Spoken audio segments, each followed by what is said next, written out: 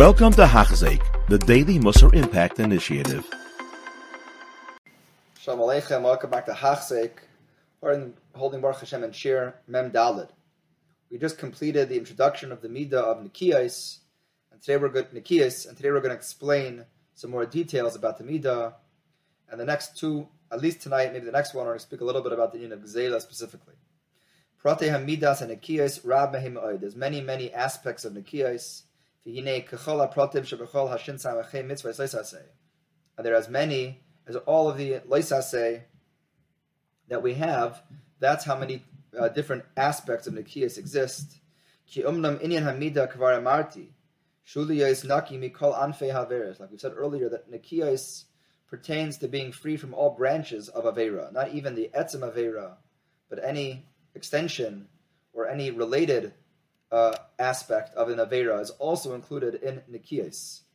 Even though in every single Aveira, he tries to get us in every single one, but we know there are ones that are simply more difficult. And he is more inclined to permit himself when it comes to certain Aveiros.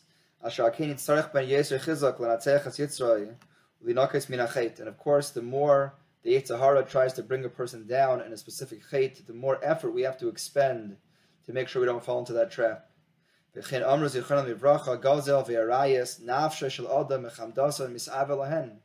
People have a unique desire for Gzela and for Arayas. We see this all the time. Most people don't go and commit overt robbery. To go literally and grab their friends' things, to put it into their vessels. But many people taste the taste of Gzela. That they permit themselves certain leniencies that are probably not appropriate. No, I'm just making money off him, I'm not stealing his money. I'm making money, he's not losing money, he's just not gaining money. That's a classic justification that Ramchal points out. There's many lavin though. It's not so easy to avoid Gzela. You think that you don't, steal and pickpocket your friend. Oh, I'm clean from Aveira. Of Gzela, it's not true.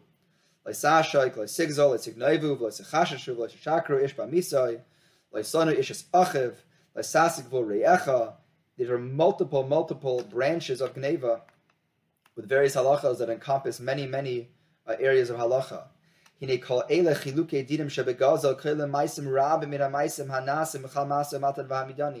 These include many aspects of transactional business and regular dealings. It's broad scope and there's broad effects. And there's many isurim in them as well. You think I'm clean from chait, I'm clean from gzela. I don't go into the store and walk out and put it in my pocket. I don't go and steal someone's money in the middle of the night. I'm not a person who's over on gzela. Anything that will lead to some type of loss to your friend, it's included in the Isser. This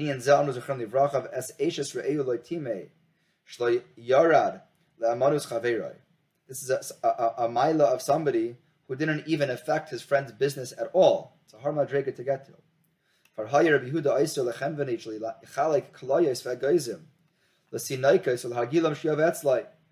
There was an old ploy the Gemara speaks about that you would give out candies for the children so they would come in and buy more of your product. Basically answered that. The only reason why ultimately we permitted such an action was because your friend could do the same marketing.